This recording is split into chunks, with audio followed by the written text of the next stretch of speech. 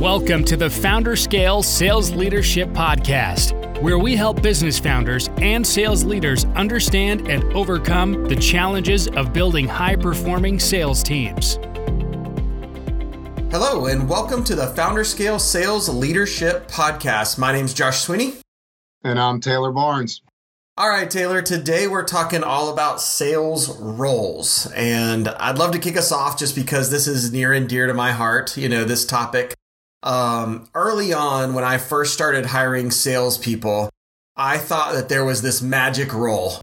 And that magic role was called a salesperson. And all you had to do was put out a job description about what you needed. And this person that was a salesperson would show up and they would find new leads, find new deals, close them, quote them, make sure the project goes well, and rinse and repeat to bring in lots of revenue. And how'd that go? I'm going to say it didn't work out. Multiple times it probably didn't work out. So there's a lot to sales roles that people don't know about, the titles, what they do, functions. But before we get into that, do you remember either hiring an early salesperson or a similar struggle? Absolutely. We used to hire just on that regard. We would look for, a global account manager, an account executive, a sales rep, whatever you want to call it. And then back in the day, in the early 2000s, late 90s, I know you remember these days too, you would get a Rolodex and a phone, and that's about it. Hang it out. You know what I mean? CRM was kind of becoming a thing, but, and then it was just about smiling and dialing. So yeah, I agree with you. The days of hiring the one type of salespeople person, it's a bit legacy at this point because now there's so many different roles and responsibilities and strengths of each role, super defining how the sales process in an organization should be. Yeah, I know one of the things that changed for me was, in failing to get that person to function, right, to drive the sales like we thought they should, multiple times I started reading tons of materials on this, right? If you're going to build a sales organization and you've never done it before, start reading, start interviewing, start educating yourself. And one of the books I came across was Predictable Revenue. I know that was one of the early ones where they really go through in a well thought out way all the different roles and why they're different roles. So was there any educational or pivotal moments you've had where it was like, oh, we need to split this person, this biz dev person versus an account manager and so on? The pivotal moment in the organizations that we've run in the past was when we stopped considering marketing and sales different departments. We became a sales and marketing department. And I'll give you an example of that, not to go too in depth of all the individual roles just yet, but an account executive, would do things like, maintain accounts or go hunt for accounts within his or her specific areas. And that was the way that he or she marketed themselves, right? Well, now, there's things like lead generation and SEO optimization and website traffic that you can drive. But regardless of all of that, there's things that need to go before the lead generation tool to the sales person. There are humans and there are qualification processes that need to go into all that before it ultimately gets into the account manager's hands for, true company introduction, opportunity creation, and whatnot. So I would say, the fact that when we merge those two, when this marketing machine wasn't just this, hey, cool, we're generating traffic, we're generating results, we're generating this and that, I'm just going to hand it off. As soon as we got those two integrated in a much better way, we started seeing some serious results. Yeah, I definitely understand that. I'm a big fan of account-based marketing, the whole ABM process, and I want to just highlight for our listeners who aren't familiar, it is called account-based marketing, but that marketing piece I think is a big misnomer in how they named it, since it's really the merging of sales, service, and delivery, or sales and marketing and delivery. And That's right. Making sure they're working as one cohesive team. And I know the book I read, I think it was Account-Based Marketing for Dummies is one of them, from Sangram over at Terminus. And they talk about, the same thing you just said. When you merge marketing and sales and comp the marketing team like you would for the sales team, all of a sudden, Absolutely. it's not just dumping leads over the fence and the sales team is complaining that these are bad leads. They want to work together all of a sudden because they need leads to turn into closed won opportunities. That's right. And there's a responsibility on both ends, like you're talking about. Now, the marketing folks, they want to get an education of what's an opportunity that's worth chasing, what's an opportunity or an ideal client that's worth chasing. So now all of a sudden, marketing is becoming a little salesy. Yeah. And then you've got the salespeople that are educating the marketing folks into just what that needs to be.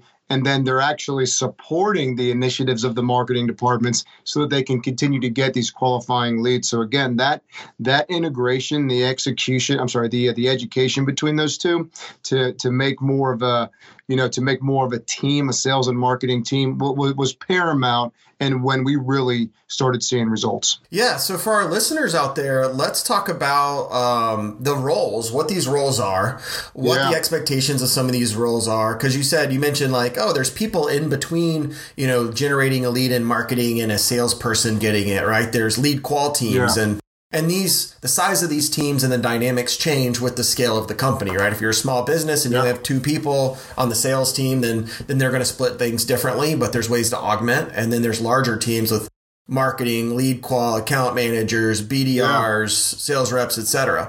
That's right. And I think you would be actually a really good, starting point in that regard based on your history and whatnot. So I would ask you that question first is, well, in terms of defining a sales role in the beginning stages, when it's closer to marketing than it is in account management, what have you seen? What are those roles called? What are those titles called? Things like that. So some of the naming varies by the company and the exact functions, but I like the SDR, BDR role, so business development or sales development rep. Because when I look at marketing and when we work with clients on these, we look at what sales triggers are there. Okay, so your marketing firm or your marketing either outsourced firm or your marketing team is hosting a webinar. Well, to get butts in seats at a webinar, it's not just marketing sending out a big blast. It also needs to be a BDR or SDR sending one-to-one emails, inviting people onto those webinars. Or if you're doing a lunch and learn, if you're doing a podcast and inviting people on, we're looking for a lot of one-to-one interactions. And I think that's a lot of what the BDR, SDR is doing is they're setting up a sales cadence, an outbound sales cadence, or sometimes inbound sales cadence, and going through a set of steps around like a LinkedIn connection, a LinkedIn message, a call, an email. They have a methodology of different touch points at each interval. And, any sales triggers that they have or events they can piggyback on make it a lot easier, right? You're giving that BDR a reason to reach out and get that prospect in the door because you're giving them something, you're inviting them somewhere. So I like the BDR, SDR, especially when we're talking about a lot more outbound. What else are you seeing?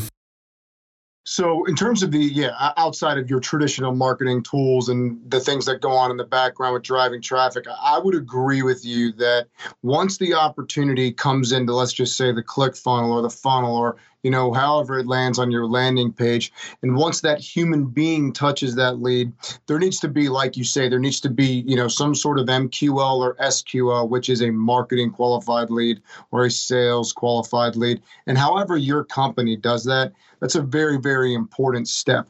So once it becomes, in the hands of the SDR who continues to validate it, the BDR that continues to validate it, and right before it gets to someone called an account manager or a sales representative or a global account manager, and and this is just in my company experience, we've seen those different roles after SDR and BDR would come more of a sales rep, come more of an account manager. Again, there is an automatic teaming element to that. Now, I know that we all have the sales reps out there that have been around for many, many years, and they don't understand the difference between however a lead comes in or however they go find it themselves. They will handle it the exact same way. Some of these legacy reps will just take it and say, thanks, I'm good, right? But the ones that really make an impact are not just the ones that take the lead and actually do something with it, but also the ones that bring that SDR and that BDR along with them in the process so that SDR and that BDR understands what their future career path might look like as they develop into an account manager or a sales rep. So there's a really good team working possibility there, a really good way to invest in the next generation of salesperson. And I think from a management and a leadership point of view, that should be embedded into your culture, especially when all these chances of instilling this education and this up and comer sales role as they develop into this, more senior sales role. But, just kind of getting back to your original question, when it comes to the account manager or the sales representative, this is where it gets really broad and really vague depending on what you do. So if you sell a product or a service, and, I can speak to both, I guess, many times they're regional. So you will have a regional sales rep, and that touches a certain amount of areas. And then it really comes down to where the opportunity was originated. So if the SDR or the BDR finds an opportunity that originates in an area, it should, in my opinion, no longer be a round robin if your organization has established regional territories to where that opportunity ends up in the region that account manager or that sales rep should focus. I've seen it by region, by company size, by enterprise versus small to medium business. I've seen it by vertical. You can do a lot of different ways, but it's really important for the leadership roles out there to monitor that process, because many times there is favoritism that starts coming into play, and SDRs and BDRs will want to give this account manager brought me along in the process and it was so wonderful. So really instilling that culture to support the sales roles that you've built as an organization is extremely important. Yeah, I mean, you touched on a couple of things that I want to come back to in just a second. I mean, you talked about kind of enterprise sales, so I'd love to catch up with that one because it's fundamentally different than other types of sales. You touched a little bit about bringing people along, but what I want to go back to is what you said earlier on the teaming portion. I mean, I know one of the mistakes that I made early on was, when you're a small business, you hire this salesperson, you think they're going to do an awesome job. If they're lucky, they get a week of training, and the rest of it's on the job, just run with us, drinking from the fire hose. And so, I think I tried that maybe 3 times, hiring experienced sales reps, had a lot of trouble with that. I mean, this was, 13 years ago now. And the best experience I actually had in my first salesperson that actually worked out was I ended up hiring a sales assistant, which was actually a sales assistant. The goal was for them to be a salesperson in the future. But the mindset change I had was, instead of dumping it on them, they were going to be my assistant and mirror me and assist and help me in sales for the first 6 months. And all of a sudden, because I wasn't just dumping it on them, I was guiding them along. And because my mindset had changed, I was automatically doing more coaching. And I set some thresholds. I said, okay, they can't do these things until, X date.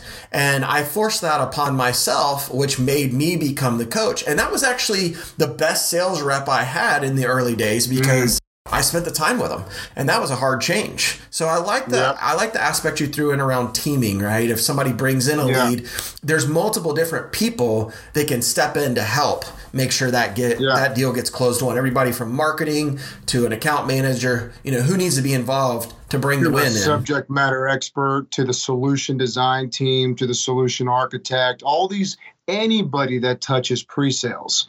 Anybody that touches anything before transition and execution and delivery can assist in the development of that human being in their career as they get into a long-term career path, assuming that they want that. This is a really good opportunity for them to get some real world experience. The only to play devil's advocate, there's plenty of organizations out there that don't like that because they want the ramp up time to be 1 month, 2 months, at the most 3 months, and they expect that individual to start generating some ROI. And I would just caution those individuals out there that think like that, because that's how things like your attrition rates go up.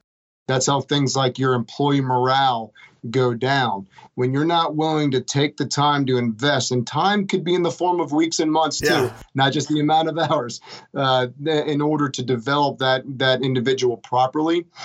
then I think, that you're setting the wrong expectation. So just kind of coming all the way back in the middle when you're hiring for these sales roles and whatnot, I think it's really important that the message to those individuals, if they are going to be brought on to one of those SDR, BDRs, that they understand the ramp up time is going to be 6 months, 9 months, 12 months, what have you, so that you're setting the right expectation for your employee as well as, the organizational expectation. Yeah, definitely. I mean, and I think the timing really comes down to how much time they get in real training too, like hands-on training. Because I've seen, founder-led small companies that have less than 10 people, but every time they bring in a salesperson, that founder, clears their calendar for the next week, or that sales manager in a larger organization, brings in 3 people at a time. They clear their calendar for the next week, and they're heavily involved, heads down, in getting those people up to speed.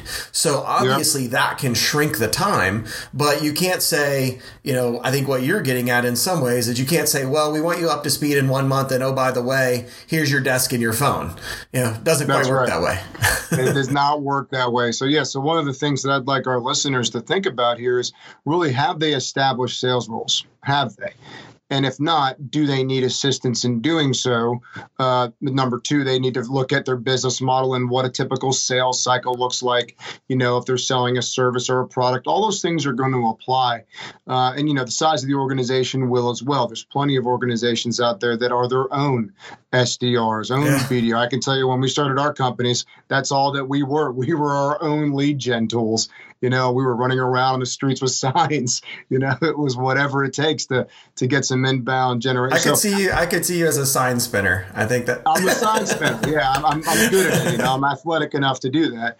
And so I don't want to sound naive here in the fact that if you've got a 5-person organization, one individual needs to have every single role. It's not saying that, but even if you're going to share some of these roles and responsibilities, I think it's really important for organizations and leaders out there to lean into that process, regardless if you're going to call it an SDR or call it a BDR, whatever that is, but you need to lean into the process from the minute that demand gen is created, and then lead gen is done and qualification is done, et cetera, all the way to like an opportunity actually being created.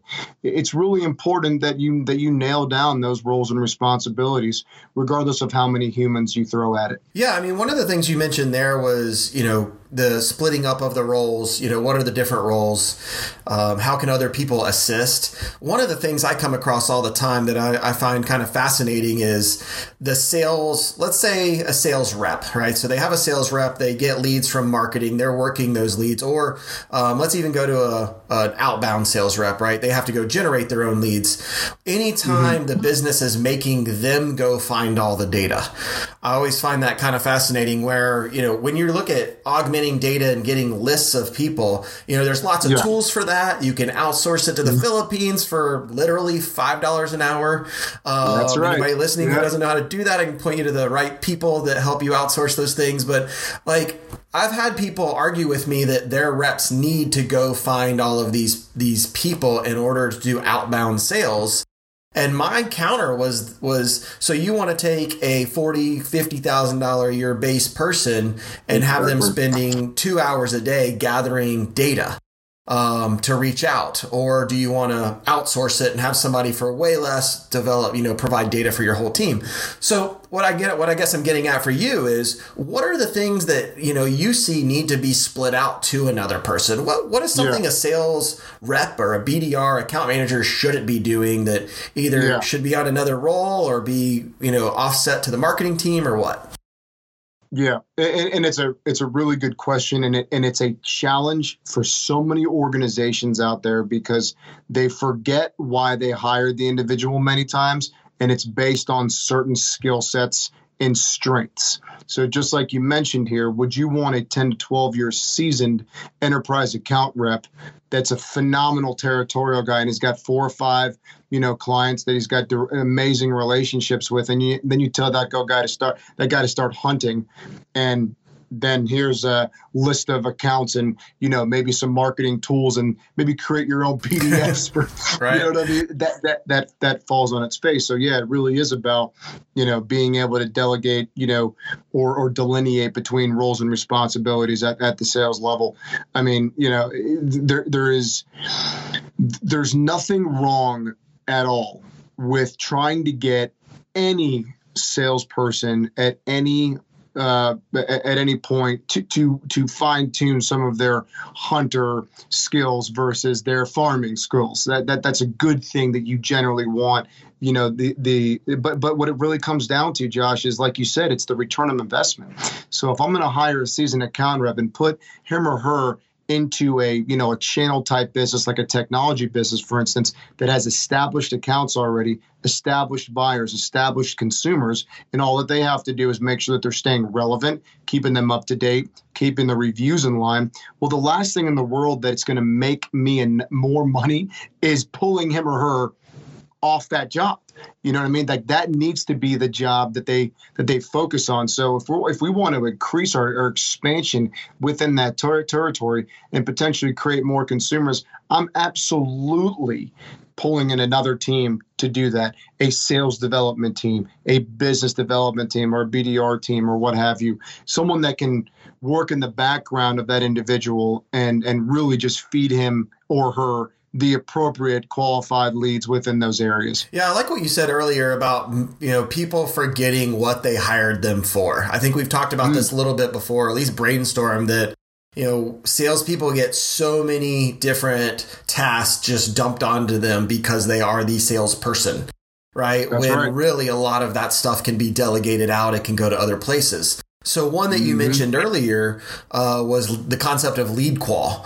So I think as our last item, let's talk a little bit about lead qual and even a lead qualification person, team, how that should work in a small versus a large business. So, just to clarify for some of our listeners, lead qualification is, as the leads go up, the number of leads go up or the quantity, they have to be qualified in some way before they go over to a sales representative. Right. So that you're not inundating them with all of this, any garbage leads or anything else. Right. There's some spot checking that happens. And I'll talk a little bit, I guess, about a small business. And then you can talk about, what happens when you actually have larger teams of lead qual. So, I know in a small business, that kind of gets or should get offset to marketing. Marketing gets these leads in, and then it's not the lead came in, the person filled out the form, now kick it over to an account manager. Marketing needs to do some qualification on that, right? Is the data good? Do I have the right email? Do I have the right phone number? Can we augment that data in any way so that the sales rep can now reach out on multiple channels? Do we have their LinkedIn information? Marketing can qualify that. And then they can also qualify the deal. Is this company a size company that fits in our wheelhouse? Or is this just a random lead that came in and everything looks good, but it's a 50-person company and we only do enterprise work. I see a lot of that where just anything marketing gets, they're dumping over the wall. So that's right. A lot of times in a smaller company, marketing needs to do the lead qual. But in larger organizations, you have lead qual teams and other processes. What have you seen in that perspective as you scale up? It is not much different, but I use it these days. It's not much different. And there is, let's pretend for a second before we talk about lead qual that the ideal avatar or the ideal customer has been established. The organization understands what makes a perfect candidate or their ideal candidate. So let's just say that they've got that figured out. Well, then, of course, any department can start qualifying the leads. But I will say in all three of our organizations, we do not, when we bring on someone new for sales, they don't begin in sales. They begin reporting to our director of marketing. And that is 100% by design. That solves two problems. The first of which is that they understand exactly how the demand generation goes. What message got what response? So they understand and they can start building some tribal knowledge around, messaging, general communication, regardless of what we're selling. Now, the other part of that is if you put them in marketing, for instance, and they understand those things that you just mentioned, they are not going to be influenced by the old guard. that is sitting over in sales. Because look, I mean, we'd be naive to say that things today are the same as they were as recent as 4 or 5 years ago. They're not. Marketing departments, human capital relating to search engine. Human capital relating to lead generation has gone down, and technology and tools has gone up. So just things have changed, generally speaking, so that when we bring on a salesperson, it's extremely important that they begin as a sales development representative, as an inside sales, as a general BDR, what have you. And so they're generating just mass amounts of interest, and then at some point getting into lead qualification. And the way that they do that lead qualification, I think, is it's going to change depending on the organization. But until that organization has established exactly what makes a good client and what makes a good opportunity, those two things specifically, then lead qualification is just a word. Right. And that lead qualification has to be trained at the DNA level of the people that are passing over those leads.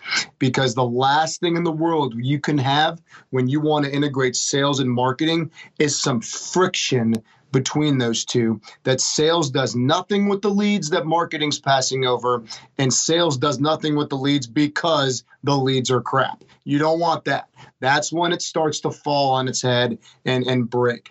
So that system, again, that's why it's so important to establish all those things ahead of time in order to obviously have an excellent, not just teamwork, internal sales experience to assist the younger folks in developing themselves as true sales professionals and establishing their career paths. But at the end of the day, I mean, we're all in this to make money and generate some top line revenue growth. The only way that you're going to do that, and the fastest way you're going to be able to do that, is by having all those things built out in your pre-sales and sales process. Yeah, I love that you brought up that ideal client, because that's one, I mean, I know for our projects, one of the first thing we do is get a list of all of the closed won deals that they've had in the last 2 years and analyze that and say, do more of this. Right. Yeah. And a lot of people really, they anecdotally know what the information is, but they don't have it from a data perspective. So, yeah, I mean, knowing that you can't qualify somebody out if you don't know what that data is. If you don't know that majority of your deals have been for enterprise clients and this is a 50-person company, we should qualify that out because the way we sell it, the cost around selling it, the delivery is and the economics are fundamentally different. The price point's not at the right place for a small business. Like there's all these, like you said, areas of friction that come into play. Yep.